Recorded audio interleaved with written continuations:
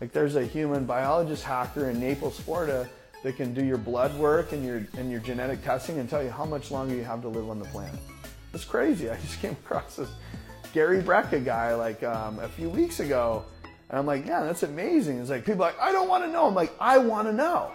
I want to know because I want to know how much time I have so I can get in as many shots as possible and take aim as many things as possible before.